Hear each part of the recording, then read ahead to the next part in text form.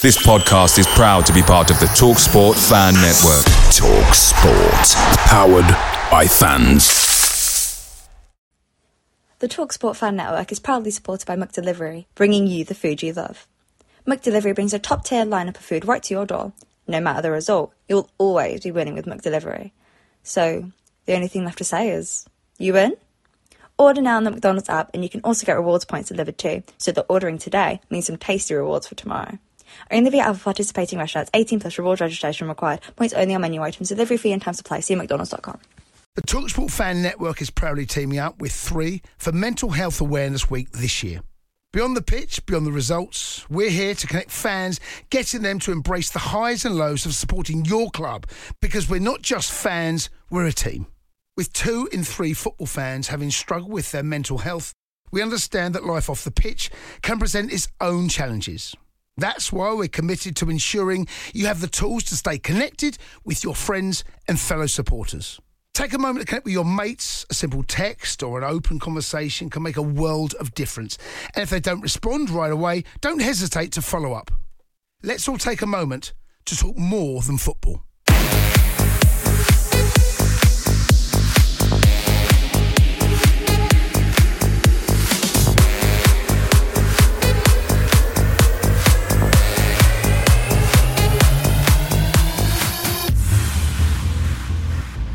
Welcome to this latest episode of the Forever Bristol City podcast. The final score at in West London, I don't know what they call the ground these days, whether it's the Lionel Road Stadium or the Brentford Community Stadium, but more importantly, the result, it finished Brentford 3, Bristol City 2. A not unexpected result, and the margin nowhere near the horror show that some people were expecting. Joining me to discuss the game and a few of the things going on outside of the 90 minutes are Ian, Dave Fevs. Mark will be joining us shortly as well. As we normally do, let's do a quick resume of the game before we delve into the detail and the lineups. I'll start with you, Ian. Ian, the defeat was expected, and some people were expecting a horror show, and we came out of it with some dignity and an improved performance, didn't we?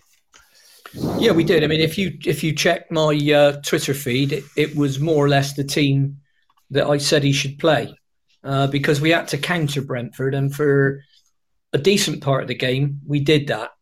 So I was glad to see us line up that way, and I was very surprised to see us get the goal with an excellent free kick. But I mean, even if you took the first 10 minutes, we did more in the first 10 or 15 minutes than we did at 90 versus Derby. And by the way, what a great side they must be. They got walloped 3-0 at Rotherham. I know. That's not good. You know, if you start, when people start saying, oh, well, you've got to give some credit to the opposition. Well, not when we play like we did on Saturday. So Tonight we were a lot better. That wasn't difficult because Saturday was an incredibly low bar. But we were better. But what it shows, to me, is that we are, to use my phrase, a bang average championship team, and there are a lot of them. Yeah, there are this season, most definitely. Yeah. And so I think you can look at my take. You can look at the top 3, and I think, as it stands at the moment, take a lot of shift in them, even though it's a bad division. Dave, the starting lineup, Ian said that's pretty much what he predicted. Was it a 4-5-1? How did you see the lineup, and what was your brief take on the game before we delve into the detail? Yeah, I guess it's anything between a 4-3-3 and a 4-5-1, depending on how we work with the ball and without the ball. And I thought tonight was encouraging. I don't think Brentford looked that good today. I thought our game plan was pretty decent, and I think we stopped them doing some of the good things that they like to do. And I actually think if we hadn't perhaps squandered some good positional play, certainly in the first half, I actually thought we could have come away with something tonight. And so I come away a little bit disappointed in many respects. I'm not saying we deserve to win or anything like that. We might have deserved a point. I think we upset them tonight with the way we played, and they didn't have it all their own way. Unfortunately, they did have the extra man on the pitch in the referee, who I thought was absolutely atrocious tonight. I thought he gave them every single little bit, and he didn't give us anything of the same. No, you're right. I think he. Nothing. I'm not saying he cost us the result, but he had a big influence on the way that game went, I think. Yeah, Ian, City had the perfect start. I mean, it was a good. I think it was Edwards who was fouled, and Hunt's free kick. He whipped that ball in, and it was a good. It was a good finish by Zach Viner with just 2 minutes on the clock, wasn't it? Yeah. Yeah, it was an excellent goal and unusual for us to put a decent free kick in, and B, go into the lead. And I didn't realise, but that's the first time this season that we've gone in the lead, or under Dean Holden, we've gone in the lead and not won or drew the game. That's right. He had an excellent record. Yeah, that's the first one we'd lost. So yeah, I mean, it was good. You looked at the way the game was going, and you thought, I can't see us hanging on to this unless we're extremely lucky. And unfortunately, that's the way it turned out. That's the way it goes. Mark's joined us. Mark, we're getting into the detail of the game now rather than the overview. One of the encouraging things early on, certainly for the first 20 minutes, was that we saw flashes of Hanoa Masengo that we hadn't seen for, I'll say, 18 months. He looked really positive, and I've got to note on 10 minutes, he created space for himself on the left and put in a shot that was weak. But an encouraging half hour from him, maybe petered out a bit in the end. But your thoughts on Masengo and Awura Edwards, for that matter? Yeah, I mean, Awura Edwards first. I mean, you want a player that's direct, youthful exuberance, but he won that free kick by turning into the defender. And he actually won it. Not conned the referee a bit, but it was a great way to win a free kick. But Masengo was terrific. He must have made 6 or 7 interceptions in the first half, and he wasn't just winning the ball; he was coming away with it. I think they could have been a bit better. He gave the ball to Edwards. He was feeding Edwards, but he wasn't getting a return pass. A lot of the times, Edwards was a little bit wasteful in possession. But I think it was the way they squeezed up on Masengo in the second half and really worked Mariappa that cost us the game in the end.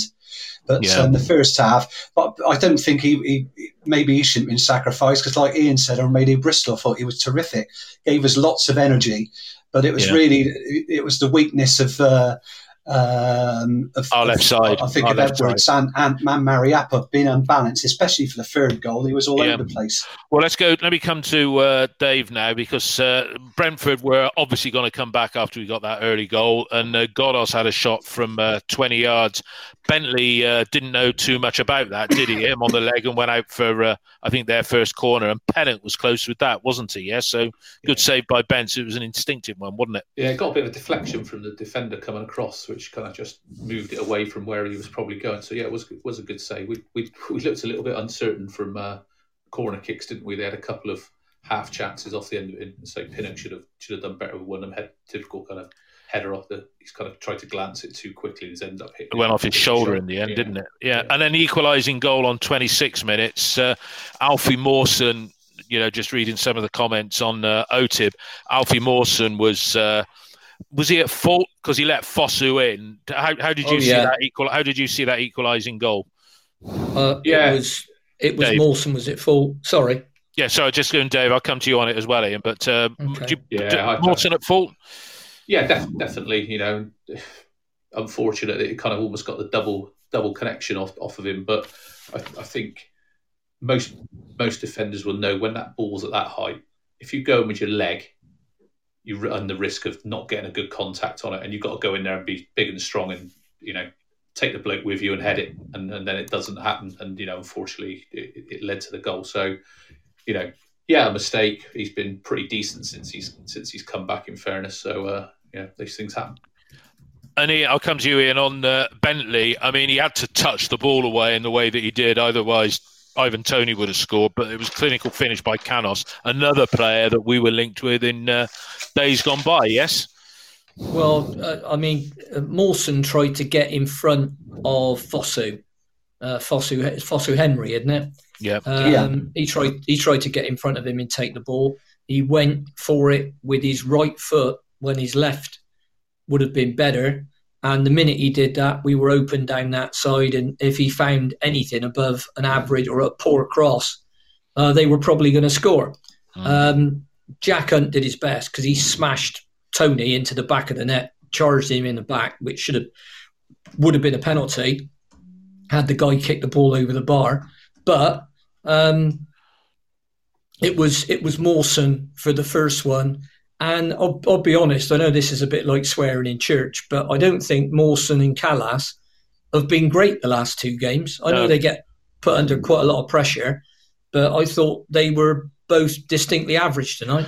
Yeah, well, I'll reflect that in the markings when we play our own version of Play Your Cards Right. I mean, Dave, Mark, start of the second half. Can I just go back to that goal very quickly? What were you going to say? I noticed it just on the edge of the shot, when Canos puts it in, Naj is just, well, he's about a yard away from him. Canos did the right thing for a forward. He followed the ball in, and he had the ball into an empty net. But Naj was about a yard away, trailing him really, and it was a shame he went on his toes to try and get in front of that when it came off the bar. Oh, you're right. But Mark, start of the second half, Semenyo went on a good run, and then what a sublime little dummy that was by Naj, and it almost set up Viner for his second goal of the game, which was saved by Raya. Yeah, he hit it from the D. He hit it cleanly. We do seem to hit the ball cleanly from long range. I mean, Backinson's shot seems to be good from long range. Yeah, and it curved into the on the ground, but Raya got down to his left well, and it went out for a corner. Yeah. Dave, the second goal, it was quite another lively start. I mean, it was a good game to watch, and I think you could say we definitely put in a performance which had been lacking for all of Derby and 3/4 of the Huddersfield game. But the second goal, it was a finish of class, wasn't it? Again, it came from the right. Fosu getting the better of Mariappa, who was a bit weak in the challenge, I've put a wicked cross. And it was a good finish by Tony for his 20th goal of the season, wasn't it? How did you see our defensive inadequacies there, or just a class finish, or both?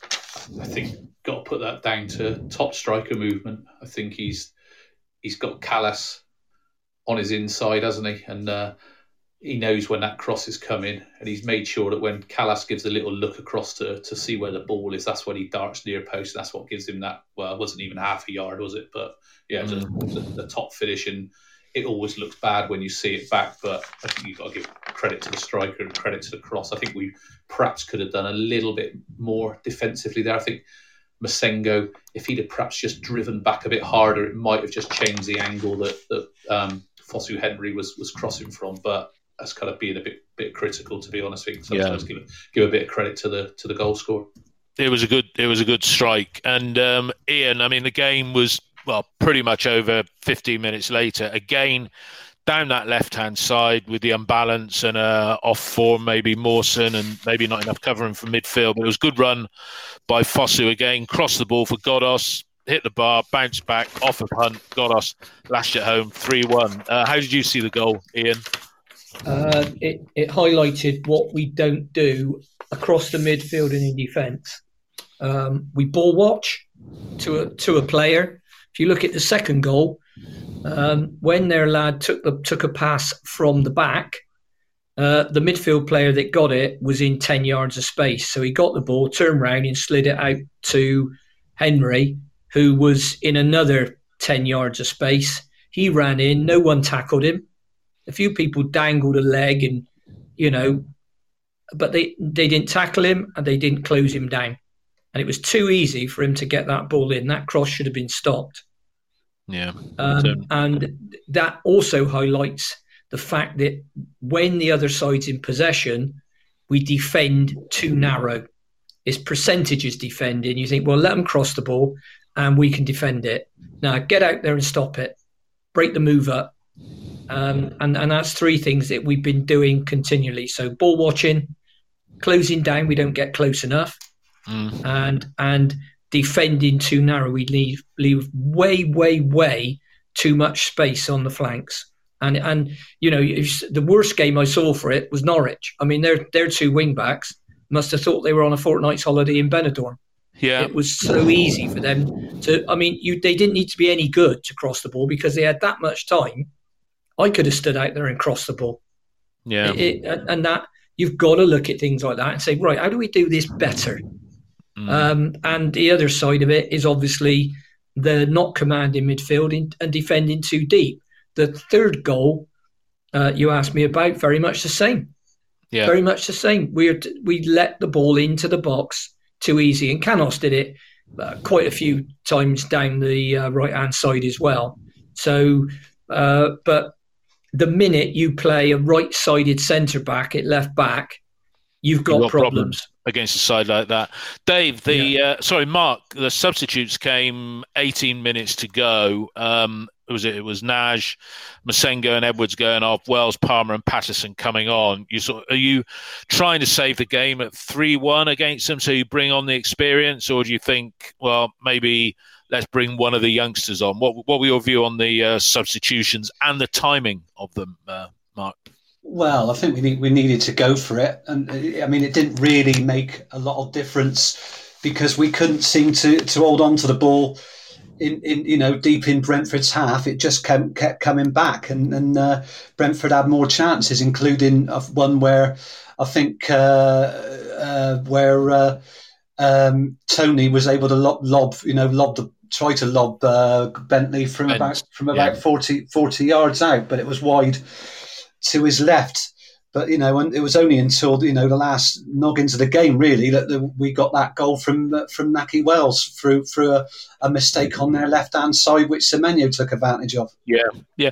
I mean, he looked. Did you think, Dave, that Naki was offside for that goal, or was he sort of played in by a deflection? I'm guessing the deflection played him onside. It's interesting just looking at the BBC website, and they've given Backinson an assist, and it's quite rare for press association to give assists for things like that. So on the basis they thought Backinson played it, then he was offside, but I don't care, to be honest, because I think we get enough given against us unfairly. So take them when you can. Unfortunately, it wasn't worth any points, but yeah, well, we are where we are. And Dave, you thought the referee was a bit of a homer, I think is the right term to use, and not along with that, with the commentary as well. It was everything Brentford did was great, and they were unlucky. And if we did anything, but you thought it was a poor refereeing performance. Yeah, I thought all the little 50-50 decisions that we didn't get for us, and there were a couple on Were Edwards, I thought, where he got kind of blocked off. They got them when it happened to them. And I was really disappointed with the inconsistency of his decisions tonight. I swore quite a few times at the telly with some of his bad decision making. And I think they played the ref a bit better than we did. Something we can learn from, I think. But I actually thought Edwards, I quite liked the fact that he was a bit physical. He gave a nice kind of little forearm smash to Dalsgaard. I thought that was quite nice. And I think generally we showed a bit more physicality and a bit more energy out there. It probably took its toll. And I think that typical thing, if you come out after half time, unless you kind of can get going straight away, it's almost like you need to make a sub after like 55 minutes just to kind of change the revitalise a little bit. And I think whilst it was 2-1 as well, I thought maybe it's a time just to change Edwards. And a bit like Mark said, I thought as bright as he was and as confident as he was, I thought he chose the wrong option too many times as well. And on OTIP as well, there's been a lot of people saying, we've got to give him a go. He's really, really bright, etc. And I think he is. And, I've only caught glimpses of him at Grimsby, great on the old skill spots, but there's a question mark, certainly at this stage of his development, in terms of when to just pass the ball, when to just realise when actually taking someone on might commit commit one of your other players to have made a run, and then you both get caught out of position. And I thought that happened a little bit. And I thought, 55 minutes, he's had a really encouraging debut. Let's take him off there. And I think we just left it, 10 minutes too late to do that. Yeah. I mean, my friend Dave, the Brentford fan, we were chatting the SMSing during the game, and he said, certainly based on the first half, we were one of the better teams that they've come up against. And he said Watford, and surprisingly Bournemouth, we'll come on to Bournemouth later, Watford and Bournemouth had impressed, and he watches all their games like we watch all of ours. He said they were without 5 of their regular players. I think there was a couple in midfield and De Silva. Despite that, they had more than we had. Ian, what is it? I mean, you said right at the beginning, Brentford, they seem more agile. They were always looking to push the ball forward. And look, we put in a performance of more energy than we've seen of late. But they were a step up. Why? How did they do it? Never mind their off-the-field transfer stuff, but how do they do that? If you sit down and think about it, and I'll contradict myself in a minute, but it's recruitment. And they've got a pattern of play, and they recruit players that can play in that pattern of play. And they don't change, and they're not going to play any differently over the next 20 games, or whatever's left, 19. And that's what they do. They recruit very well. They recruit very well from abroad and in this country. I mean, for example, finding out that Pontus Jansson had something like a 5 million buyout clause in his contract. They went up and got him. They still have to sell their best players. So for all the people that start crying into their tea and saying, no, you've got to realise we have to sell our best players, and Lee had to sell his best players. Well, they had to sell. Well, go back a couple of years, Ian, because there was Mepham, the centre half, and then there was Malpai, and then there was Mawson, Ben Rama, and Ollie Watkins this summer, wasn't it? Just gone. Yeah. So it doesn't wash that. We have to sell our best players. They do. They do it more effectively, don't they? Yeah. If you're unsuccessful in any division. And unsuccessful means not getting out of it, or not at least making the playoffs. You will not retain your best players, and even then, in some cases, you still won't, because a bigger club will think, "Hang on, he's all right. I'll go and sign him." So, I think they do that. They also, and I mean, we've criticised, and I'm the biggest critic of promoting the manager's assistant, or promoting from within, if you want to call it that. And I appreciate their arguments for and against, but the guy that is their manager, is it Thomas Frank? He was in there running the they make motorcycle stuff, don't they?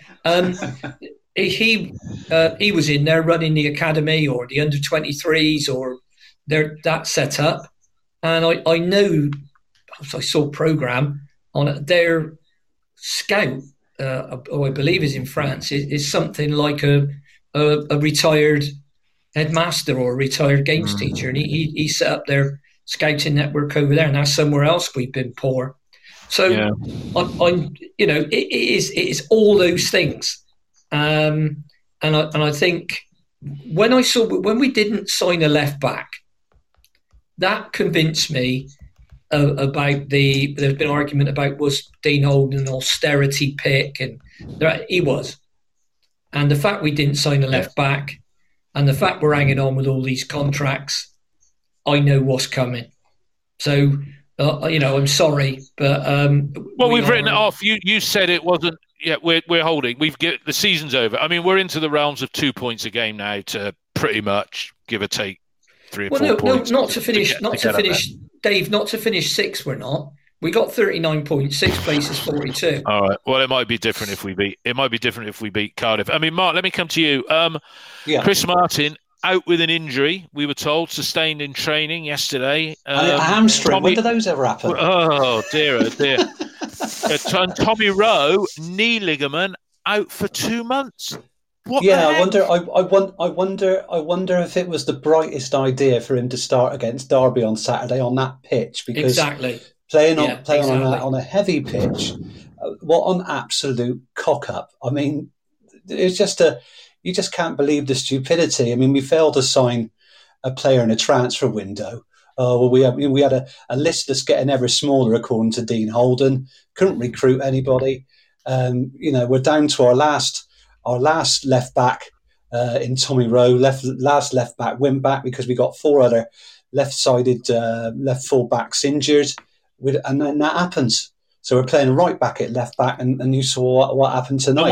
And were we not yesterday trying to tout before the window shut? We were trying to tout Masengo, who's one of the brighter players tonight, for Pedersen. Is he a left back at Birmingham? Was that a deal that somebody was trying to rustle through? I think we did. Yeah, we did. I mean, according to Gregor, we asked and they said no. I think Pedersen I think that he was touted as being a bright prospect, wasn't he, last season when big clubs would have gone into him, and I think his form's dropped a little bit this season. So it wasn't a bad shout. But like City, it's always too little, too late. Why didn't we get a bit? We supposedly pride ourselves on doing our business early.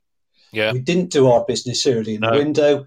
We signed what might be a luxury right-sided midfield player in Lansbury, who hasn't played since October, according to Ian, who really cheered me up on Radio Bristol before I went. And he wasn't, but he must be injured because otherwise he'd been given a run out for the under-23s. I mean, it's crazy. We did this. He's not injured. He's not fit. He's not fit. He's not played it. He's just not played any football. He hasn't played a first team game since October the 1st. And he's not kept himself. He's not kept himself in condition. Then that's the other thing you've got to say.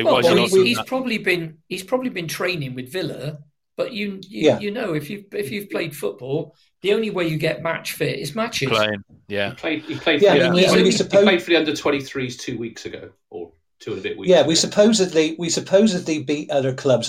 We beat other clubs off to sign him. So, all these other big clubs, do you want to sign an unfit player who won't be able to play for 2 weeks? I'll have to think about that. Yeah, give him to us. Well, and the other thing is... sorry, go on. Finish, Mark. The other thing is that I remembered about Ivan Toney.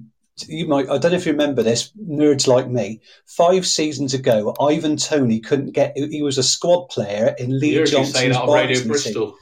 Yeah, you don't need to say that, Mark. We had that was before we went. I didn't know anybody. I just thought you never listened to me. That's why. Yeah, I mean, Liam's put on here that Dean has just said on Radio Bristol in his post-match interview that Joe Williams is ready to return to the first team squad, so he could be on the bench on Saturday. Well, that'll be right. So I get the party poppers out. That's fantastic. Well, we should do right. Let's do play your marks right. Okay, so. I'm starting off. You just say higher or lower. Don't wait for other people. I'll go on the consensus. All right. So in goal, Dan Bentley let in 3. I'm going to give him a 6 because he didn't really have a lot to do, did he? Other than pick the ball out of the net those 3 times and 1 save. Yeah. Higher or lower than a 6? Yeah. Fine. Yeah. What? 6. High. Oh, 6. All right. Just say agree. Jack Hunt. I'm giving him a 6 because of the assist for the goal. Higher than a 6 or low? Agree. I'll do this as a pairing. Callas and Mawson. Ian's already alluded to this. I've given them a pair of 5s there. Higher or lower than a 5? I gave them both 6s. Higher. I give them both 6. Well. I felt they both defended well apart from one mistake each, really. All right. Fair enough. Bit harsh there. And therefore, I've done Mariappa as a 5. It's not his fault that he's right-footed playing on the left. You're higher or lower than a 5? Agree. Okay. Yeah. In the middle. I mean, if we just take it as they went left to right or right to left or whatever, I've said Semenyo a 6. Higher or lower? Agree. Yeah. I gave Naj a 6 as well. Yeah, agree. Yeah. Agree. Yeah.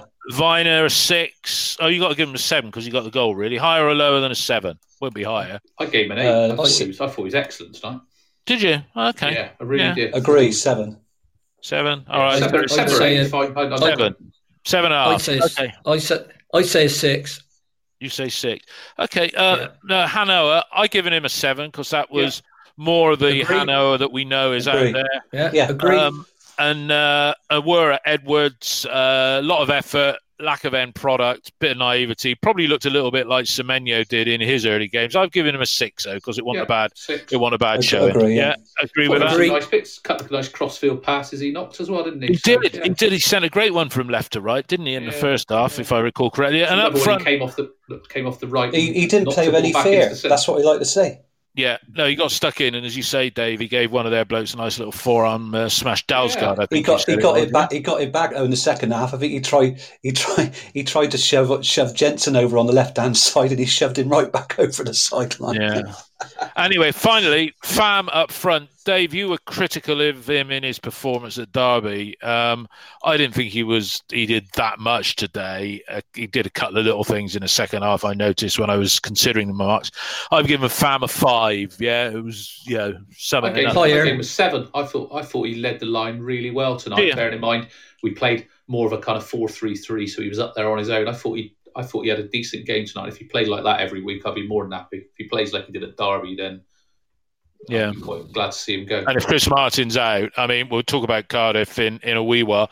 Okay, I mean, guys, it's 6 straight, and I'm ignoring the cup because, if you want to be positive, you throw the cup games in there to make it not look quite so bad. But in the league, right, that's 6 straight defeats away from home. Dave, why? What's happening? Is it, I think you put up there, the players are tired. I mean, players in all 92 clubs are tired at the moment. But why is our away form gone to rat shit, for want of a better description? I think generally we've not been playing well for a while, and we've probably got the results we deserve in the main, away from home. I think that's just the nature of it. I don't think we've been playing great. Yeah. Ian, your thoughts? Away form? Home form's picked up a little bit. Dave told me, well, not told me, it's there to read 7-2-4 at home, 5-1-8 away. Any reason why the away form's gone? Because we were good in away. We've been good away for the last 3 years, really, haven't we? In comparison to our home performance. That's the key point. We've been better away than at home. I think the reasons are the injuries. If you look at how we started this season, we had Vyman and Patterson in midfield, both injured. Backinson then got a bad migraine, then got COVID.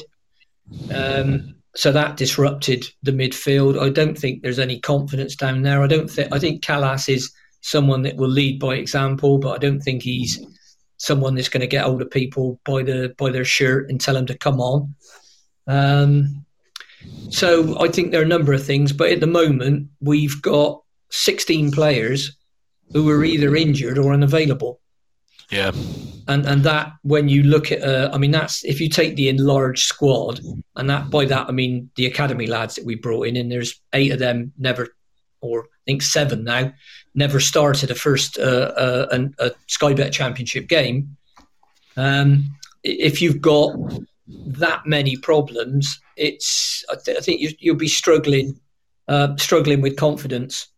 And I think that's a lot of it. But some of the performances, the start at Derby was almost identical to the start at Rotherham, and the performances were the same. And it isn't one game. We've been bad in an awful lot of games, and we've been poor in a lot of games that we've actually won. And the first one I'll give you was the first of the season when we beat Coventry. We could have easily been 3 or 4-1 down at half-time. Dan Bentley's kept us between a few. Dan Bentley's probably earned us over the season good half a dozen points, which is the difference between where we are and not looking over our shoulders with, as you say, 19 games to go.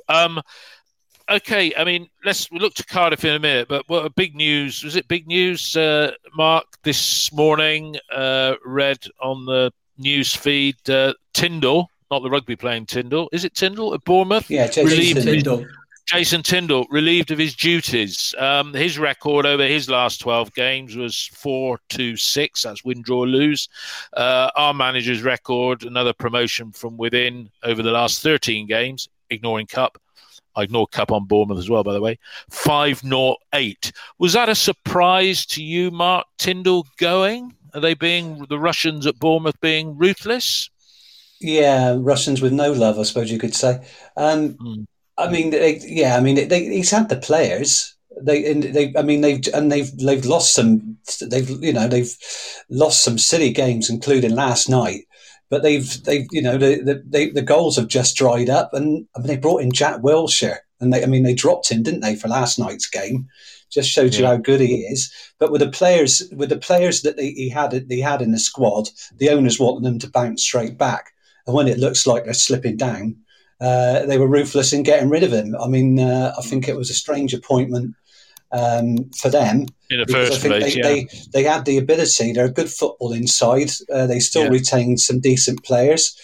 Brought in that Dutch kid who won the game against us, and I thought they got some big, physical, strong players.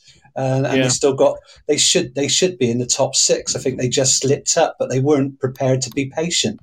And that's the thing with clubs like that. I mean, you've got to look at Watford, who changed their manager like people change their pants, don't they? I mean, they're not bothered if I don't if know they're how failing. often. I don't know how often you change your underpants, Mark. But we don't need to go into this sort of thing on a family show. No swearing today, Dave. Do you think did the Bournemouth sacking? It was a sacking. Did the Bournemouth sacking surprise you? And do you think they'll be looking for a decent human? Could Eddie Howe return after nearly a year out? What do you think? It doesn't surprise me at all. I think 4 defeats on the trot in the league, and I guess the distance to top 2, which is probably what they were looking, and not avoid the lottery of the playoffs. That gap's increasing. While I guess in some respects the gap to 7th and the teams below, including ourselves, I wouldn't say it's decreased, but it's all bunching up, and it only takes another defeat and a win, and suddenly they're out of the top 6. And but it does seem a bit bizarre because they appointed Jonathan Woodgate as coach. I was going to start this week, so it's like, what's all that about? It doesn't sound great there, does it? No, I mean, Ian, nice humans and all of that. They brought in Woodgate on Monday. If I was Tyndall Monday, I'd be a little bit worried. Although if I was a Bournemouth fan, I wouldn't really want Jonathan Woodgate in charge. Your views on Tyndall going a surprise, an internal appointment that had failed, and do you think Lampard's name's being touted around for that job? But your thoughts on the sacking and who might get it? Frank Lampard's not interested, and his wife's having another baby, and he'll probably, I think, want to spend some quality time at home. And I think he'd want to go back to the Premier League, and I think he might get a job there. One name I saw thrown into the ring only because he lives local is Harry Redknapp. And was he manager of Bournemouth before? I think he might have been many moons ago. I don't think Eddie Howe wants to go back there. I think that's water under the bridge. So honestly, I haven't given it a lot of thought because I don't really care. But no. I think as long as they keep losing, it's great. Yeah, exactly right. Well, I mean, I think we should, whether we will or not. I think we've got the opposite here. We've got a guy who doesn't pull the trigger. And that can be as big a problem. I mean, I will remind you that Watford had 4 managers the season they got promoted, and they did stay up in the Premier League for, what was it, 3 or 4 seasons? Yeah. So they've all done far better than us. Let's not kid ourselves. And I think that could be that we've got a guy who, I think Lee Johnson got 2 seasons more than he should have done. And I don't think this guy should have ever got the job. And I don't think Lee Johnson should have got the job ever. But that's my opinion. Yeah, no, it's. I mean, look. Next up, it's Cardiff, and what's his name? Mick McCarthy was there watching the game behind a mask. Was that an essential journey? Because he could have sat home and watched it on Sky. But they've only got 3 points from their last 6 games, so they're not exactly flying at the moment. Dave, this is a game that we really have to win on Saturday, don't we? Yeah, I say have to. We just need to, because we said that 4-game sequence, 7 points. If we win on Saturday, it'll be 6. Yeah, they showed our next 6 games coming up after Cardiff. There's some toughies in there. Must-win game from the point of view of just keeping in touch. Yes, Dave.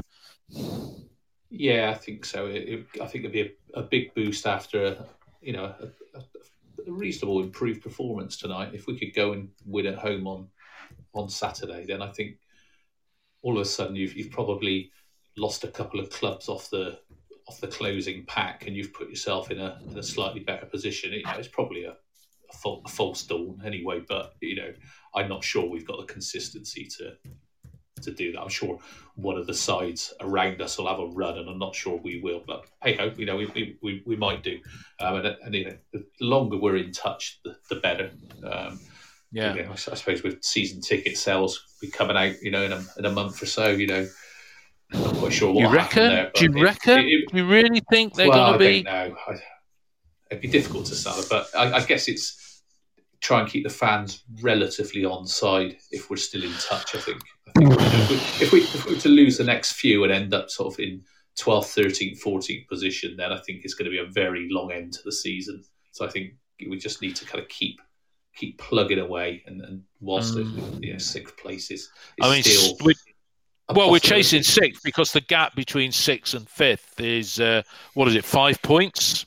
Yeah, because that's the way to look at it. And we're, if you want to be positive, we're there with a clutch of clubs trying to keep hold of that sixth slot, and Bournemouth a little bit. It's our goal difference, isn't it? It's our goal difference. The goal difference is worth a point. Yeah, no, there's no. How many times have we said that over the years? Ian, would you agree with Dave that it's a must-win game from the point of view of just keeping in touch, not critical to the end of season, but maintaining a playoff hope? Yeah, I think it is, and I think it's a must-win game for morale. We've got a cup game coming up. Just a little bit of an update for you. Haki Adelican is out for the rest of the season. You're joking? No, it's his back injury, was it? He's got a mystery back injury, which, I mean, having had back injuries, it can be something in your back, and it could be something to do with your hamstring. Sorry to say it, or your hip. Typically, and Martin is misalignment somewhere, isn't it?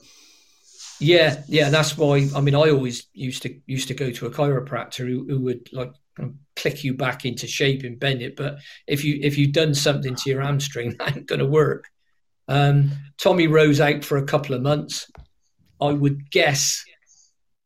I mean, he's a tough character, Rowe. I would probably say. I mean, the season has got.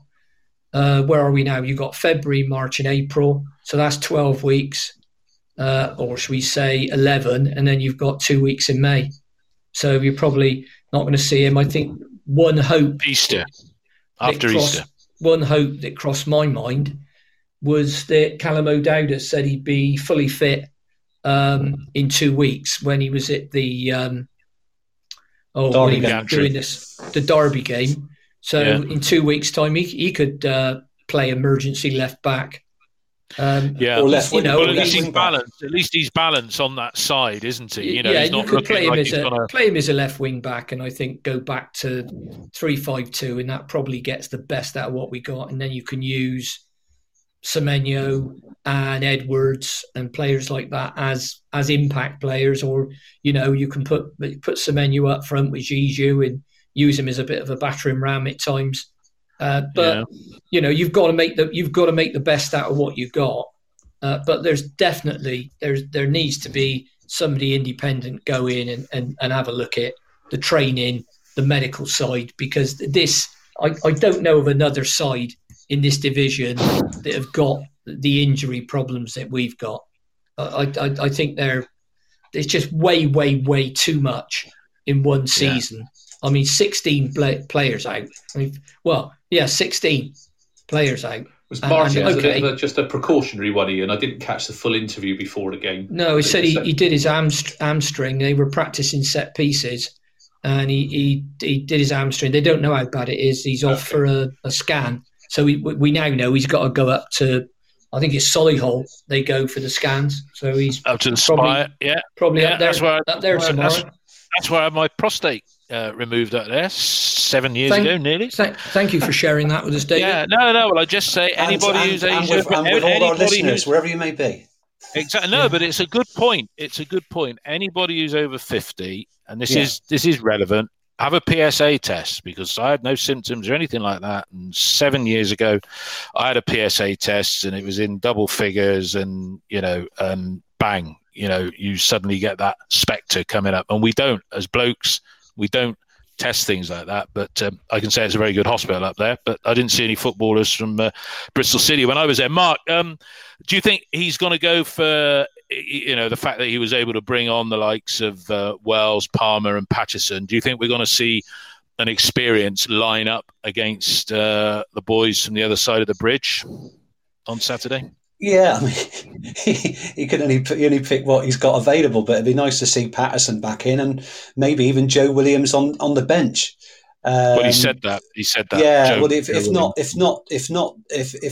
then if he can get him on the bench Saturday, then you could see him starting against Sheffield United on next Wednesday. But yeah, I think it's going to be an experienced lineup. I don't like 4-4-2. I don't know what we play 3-5-2 or I really or 4-4-4 3-3 against Cardiff. If we play on the front foot like we did at the start, I think we got a chance. We got a chance of beating them. Get crosses into the box. We did that for the first time. We weren't doing that on Saturday. And go back to those last 6 away games. We only scored 1 goal in the 5 previous away games before tonight. And one of those, that was an own goal against Luton. And we definitely deserved to lose to Rotherham and Norwich, and tonight, comfortable wins for all 3 sides. But we could have beaten. We could have got something out of the game against Preston and Luton.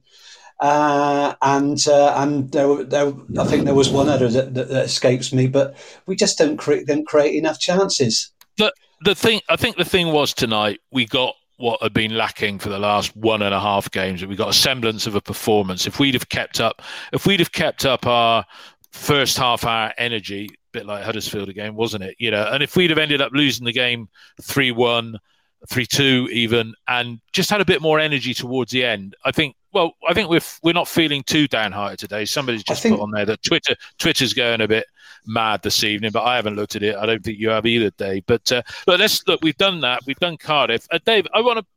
The transfer window has been and gone. You posted something that got a lot of traction on OTIB about our esteemed chief exec and what have you. Do you think, if you're Mr. Lansdowne, do you think maybe that our chief executive might be more under more pressure, right, for his princely salary that you put it in, lifted it off the account? So I won't mention it, but yeah, it's £500,000 a year, which we think was just him. Do you think our chief executive is under more pressure? It is just him, right? I thought, so that's fact. Do you think he is under more pressure? Sorry, go on. We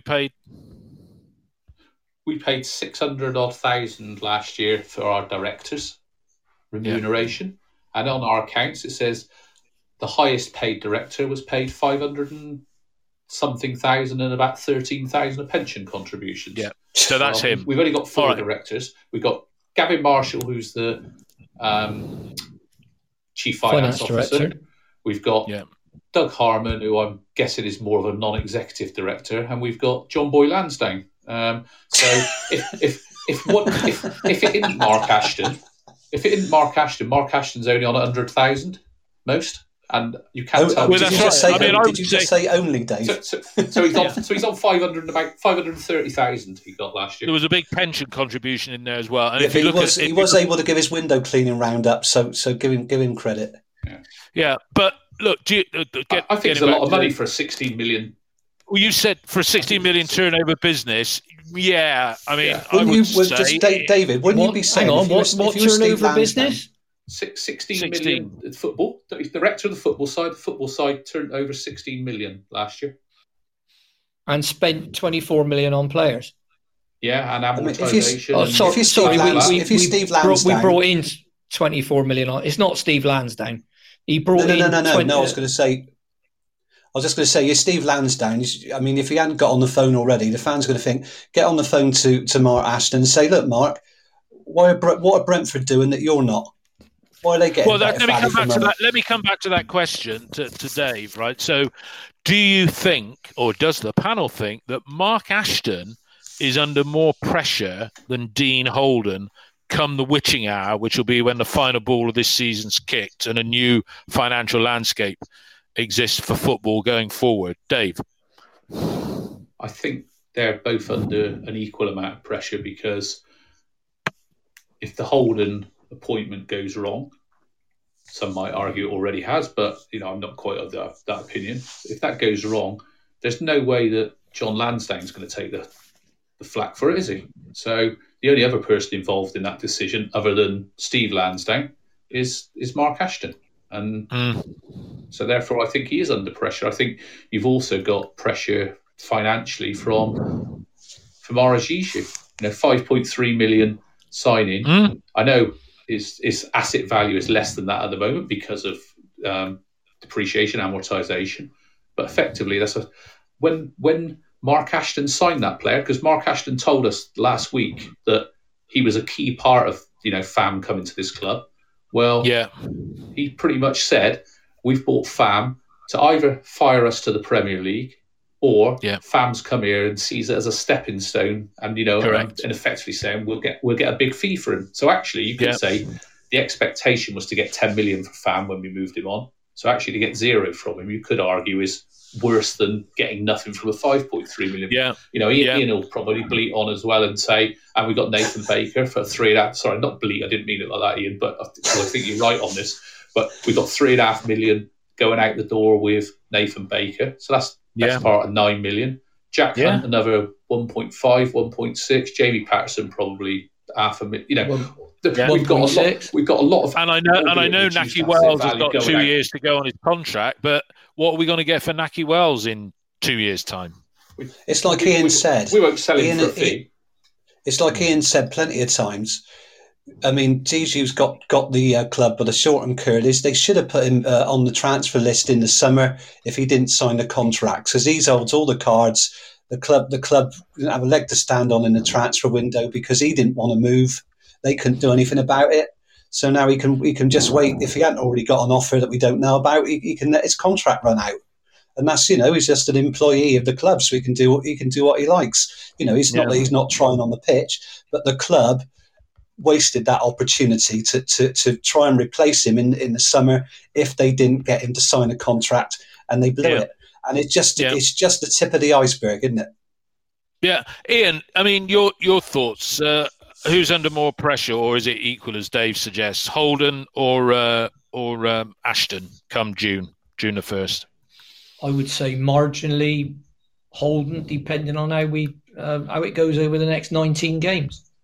To get 76 points, which I've said for a while, I think that would get you in the playoffs in 6th place. With 2 points a game, bar 1 point now, isn't it? Yeah, 19 to go. Yeah. He needs 11 wins and 4 draws. So out of 19 games, that means he can lose 5? So is it possible? Yeah. Is it likely? I don't think so. And at the end of the season, we've got 11 players out of contract now. Some I'm not worried about even slightly. I mean, the players include Rennie Gill-Martin, Marley Watkins, who we should have never signed, Haki Adelakun, who we should have never signed. So that's 3 for a start.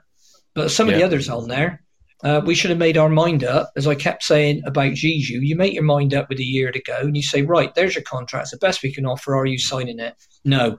Right, bring your agent in, sit down. You're going on the list. We're sending your name round. And that's how it's got to work. You've got to make up your mind about these players. And you can't leave it until lastminute.com and you've got 14, 15 million quid's worth at our cost. That's what we paid going out the door. It's just, unless we are going to go totally down the youth route next season, in which case my view is we get relegated. Unless you're going to go down that route, then it makes sense. But it makes sense in terms of austerity if you're looking to have your wage bill. And perhaps Steve's got to the point where he said enough's enough. Clear this lot out, and we'll bring in a lot of lads from League One who will play for a couple of £1,000 a week. That's what Anthony. The thing is, it's interesting. His wage bill, didn't he? And we got relegated.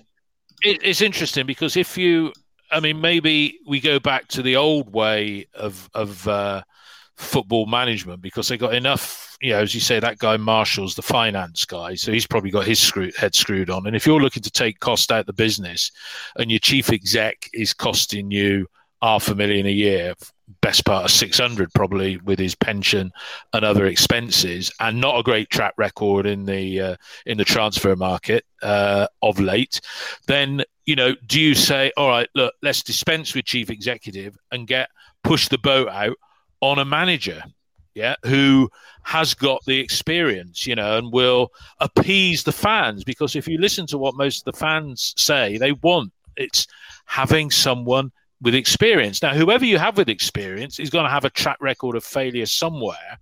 But I don't know. That's just my view, Dave. Just to wrap up, I mean, the COVID thing. You know, we hear things are getting better.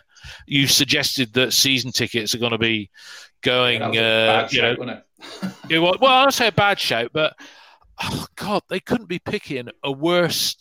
We've got to end the season on a high, wanting people to go back and watch Bristol City, haven't we? Yeah, you're in sales, David. What's the unique selling point from Mark Ashton's point of view?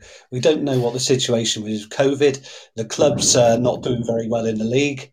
What's his unique selling point? How's he going to sell it? I mean, no, I'll tell you how they're going to sell it, because they're stupid. They phoned me up the other day, actually, or sent me an email the other day for the Millwall match, and they said, "Oh, would you like to advertise on the shirt sleeves for the Millwall game? Because it's going to be on television and so many people will be watching it." So that's the little one on the sleeves. Do you know how much they wanted for that? Go on. One game. 8,500. Short sleeve, probably. Yeah. 8,500 quid. Right? 8,500 they wanted for that. They're living in cloud cuckoo land in this day and age. I did advertise against Manchester United when it was on TV. I think it cost me a couple of grand for that particular game. And then I did it for the balance of the season. And in the 19th and the 64th minute of each bloody game, it was like watching 200 quid go up in smoke. And the Man United game, one of my clients phoned me up and said, "I bet we paid for that, didn't we?" So, but you know, and the other thing I offered them, as I said, look, can you, where the two technical areas are, why don't you put something on the grass, and I'll put my logo on the grass, yeah, just there, because when the substitution's being made, you know, like they run off and you can see the logo. I mean, I sponsored Buster Footman back in 1998, and my phone was zinging one night when it was the Bolton game, I think, when John Ward resigned the next week. But Buster was out there on the field, bending over, facing the camera, filmed, "Oh, I've just seen your logo." Anyway, they had to go to the FA to get approval to have this thing put between the two dugouts, right? And they invited me down to the ground. This is about 2 years ago now, and I stood up in the director's box, and I said, "So how much is it then?" And he said, 15. And I thought, 1,500, 15 grand. I mean, you know, what are they on?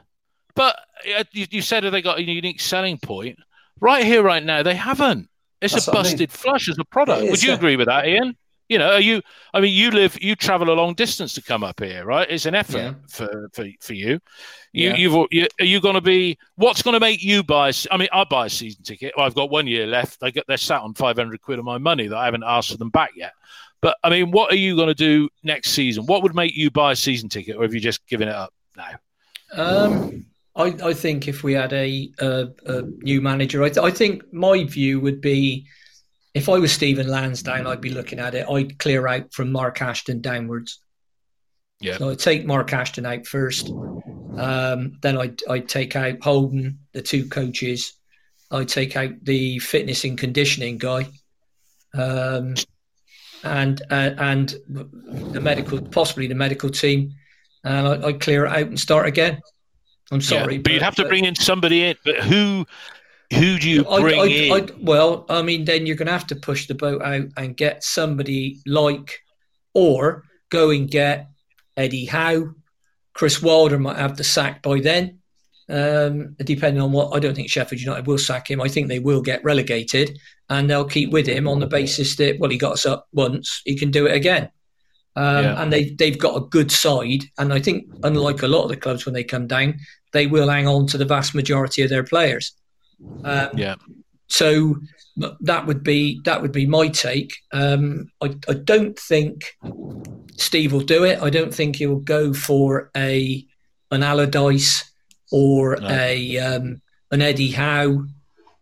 You don't think, because you could renew the Eddie Howe Jason Tindall partnership, couldn't you? Yeah, I don't think the number two makes a world of difference. I just think that I'd like to have seen someone with some experience. When you look at their CV for a job, and you say, well, where's this person been? I mean, it's only probably the UK government that has people with worse CVs.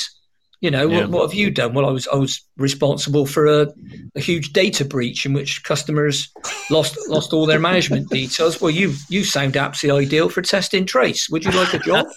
and can you just confirm who you're married to? Oh, a Tory MP. Yeah. Well, let's have one major sporting event at the Cheltenham Festival when everybody's there, because we're members of the Jockey Club, and we got to do that. Jolly hockey sticks. Yeah, and Atletico Madrid will let versus Liverpool. We'll let that go. Have they got a big outbreak in Spain? Oh yeah. How many are coming? 3,500 to Liverpool. Yeah. Oh right, that's okay then. You couldn't make it up. You couldn't make it up. But no, what I'm saying is we need that clear out. I've had enough of. Yeah. Are you of that view as well, Dave? But I have had. I genuinely had enough, and I'm not going to go. I won't get a season ticket unless something like that happens, because it's just unentertaining. It's dull to watch. Unwatchable is a word that I don't think I'd even heard that before this year, but I've started to use it quite a bit. Tonight was better. We played better tonight, but I don't know whether that's because I'm looking at the Derby game, Millwall at home, Birmingham at home, 2/3 of the Huddersfield game, and I'm looking at a very, very low bar and saying, well, it was better than that. So I don't know. I'll have to sit down and have a real think Dave, about it. Your thought, Dave? I mean, I think for me, it's a case of, do I buy a season ticket or do I go corporate? And I know they're going to make, this was the final year of the 5-year corporate deal that I had, which I have 2 of them. Yeah. They're going to want me to roll that over next season, but I'm minded that, I will be there come what may, because that's what you do. Yeah. When you've been going 53 years. But I would be more likely to say, no, you sat on 500 quid of my money from last season. I'm going to buy 2 season tickets, and, the 5-year deal on the corporate, based on the signed terms, it expired this year. Yeah, because sure as eggs are eggs, if we had, in the unlikely event, if we had gone up, this year would have been written off and they wouldn't have rolled it over next year. So it's all about taking our money at the moment. But Dave, you're going to go down because you're local. Yeah, Ian's the only one of our little group that has a decent long journey to do, but are you what's going to make you feel good come the summer, on the basis that we're likely to end up at best, I think, where we are now, possibly lower? What's going to make you feel enthused? I think going back to what Ian's just said about he clear the decks, or whatever his expression was just now. And I think just want to reflect on that in terms of say, that's a pretty sad indictment, and I don't disagree with him, mind, of Mark Ashton's reign since he came in officially in the end of January 2016. To be in a position where we've not been able to grow, and actually we're at a point where actually we're talking about potentially the whole kind of out of contract players leaving. I did some maths on this. I think it frees us up about 5 million wages if we don't recontract any of those players, and about another 5 million in amortization. So it's about 10. That'd be 10 million off the books. And that's what we need to do because of losses anyway, isn't it? It is. And then you think, okay, and then we might lose, say, Bentley in the summer because he might be our sellable asset. And then you think we're going to be left with not very much money unless Lansdowne is happy to take a punt next year. That with the FFP losses of this year and the previous years, we've got 1 year to give it a go. That's the only hope that we've got is that Lansdowne thinks that actually I just need to give it 1 big year, and if not, then it's But then if he wants to do that, he's got lots of things he needs to do, and he needs to probably I like Dean Holden. I think he's had a bit of a rough time with injuries or whatever, but I don't think, honestly, sat here, having watched it in the last 2-3 months, that he's the man to take us up. I don't think he's going to gain enough experience or it's the right quality. Exactly, and he's going to be. Sorry, go on. Yeah, so I think we need a new manager, and that manager is going to have to come in, and you probably want someone like Paul Cook.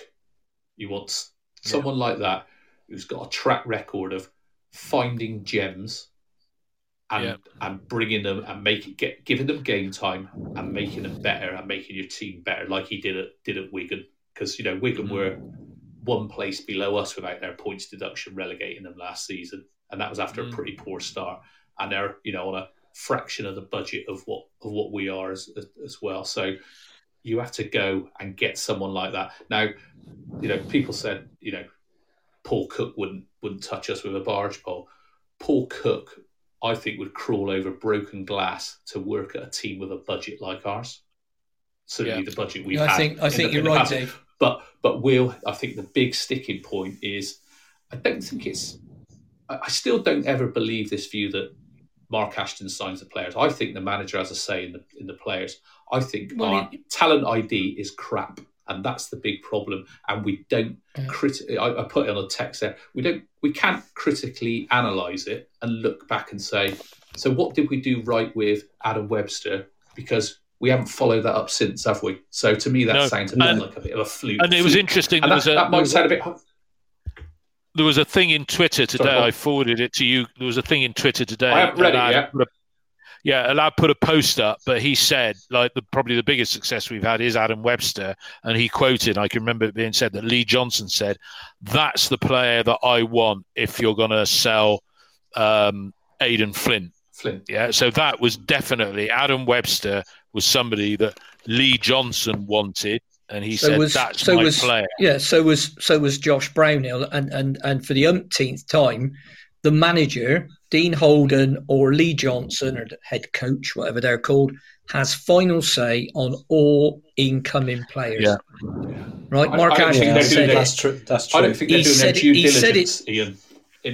He said it to me. He said it to me personally. Lee Johnson confirmed it to me personally in face-to-face conversations. And he actually said it on the 20-man programme, and he said it before, and I think he's actually fed up with saying it. And he also said, when I was at a dinner and he was speaking, that people need to be clear. He has absolutely nothing to do with talent identification. Apart from running a department. Yeah, I mean, but in the sense of he doesn't go and watch the player, or he doesn't look at the videos, or there's a team of people that do that. And I think, by the way, a few of them need to be looking over their shoulder as well. Yeah. Who's that, Ian? Sorry? The talent identification people, scouts. All of it. I think the whole lot needs a really good reset. I mean, the budget's going to get reset. There's no doubt about that. Did anyone watch COVID and with the season ticket reduction, which there definitely will be. It will be probably 30%. I'm guessing at least. Well, that's it. Dropping. That's a huge cash injection, isn't it? Come March, April, they're not going to have. Well, but if you get relegated from the Championship to League One, you lose about 6.5-7 million on TV money and solidarity payments. Yeah. So you need to be. You can't be too silly about it. And I think that's where the real issue is. But at the moment, I look at it, and he was asked tonight, Holden, if he's got any alternatives at left back, and he said no, we haven't. And then very worryingly said George Nurse is a while away, and so Stephen Sessegnon. Jesus Christ! So Sessegnon, Sessegnon so must he's be not on. He's got to be on. But no mention of Liam Walsh either. No. David, Ian. Did either of you, or Mark for that matter? Sorry, I forgot your name, Mark. Mm-hmm. Did any of you see that Keith Burt YouTube video that I stuck up last week, which was done in the summer, No, I didn't. Sorry, the summer between promotion. And he talked specifically about what the plan was. And he talked very much about having a slim squad. In fact, sorry, it was the year of the promotion. It was talking about having So summer 2014 then, was it? A trim squad where they would focus on quality.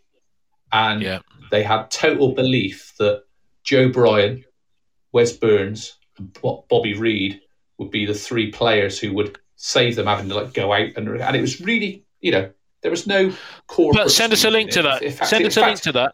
I will do. It was quite dour in effect, but it was was clear, it was coherent. You knew exactly what they were trying to do. It wasn't full of jargon. Think, It wasn't full of jargon. Exactly. Guys, to me, it was like that. That's when it went downhill.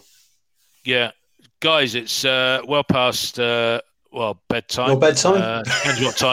Depends what time you're listening to this. You seem to be posting all sorts of hours on OTIB Day, but well done you. I'll probably be sat on there for another half an hour having a look. But look, it's been a great pod. I think you're taking this Saturday off, Dave, aren't you? Yes, if I am, recall correctly. It's Saturday off, so it'll be me, Ian, and Mark and other. I think Liam's asked if he can come on. So Liam, if you're still listening, get a different voice on as well. I think come on there. Yeah, that'll be good. But thanks a lot for your policy, Dave.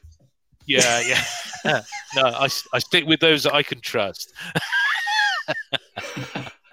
Yeah, guys, great pod, better performance, still a defeat. And we go again on Saturday against Mad. You didn't just say that, did you, David? I did just say we go again. We go dear God. Have a good evening. What's left of it, guys? All right. God bless you, sir. Good night. Yeah. All the best, chaps. Bye. The TalkSport Fan Network is proudly teaming up with 3 for Mental Health Awareness Week this year. Beyond the pitch, beyond the results, we're here to connect fans, getting them to embrace the highs and lows of supporting your club, because we're not just fans, we're a team. With 2 in 3 football fans having struggled with their mental health, we understand that life off the pitch can present its own challenges. That's why we're committed to ensuring you have the tools to stay connected with your friends and fellow supporters. Take a moment to connect with your mates. A simple text or an open conversation can make a world of difference. And if they don't respond right away, don't hesitate to follow up. Let's all take a moment to talk more than football. It's the 90th minute. All your mates around. You've got your McNugget share boxes ready to go. Your mates already got booked for double dipping and you still the last nugget, snatching all 3 points. Perfect. Order McDelivery now on the McDonald's app. You in? At participating restaurants, 18 plus serving times, delivery fee and time supply. See mcdonalds.com. This podcast is proud to be part of the TalkSport Fan Network. TalkSport. Powered by fans.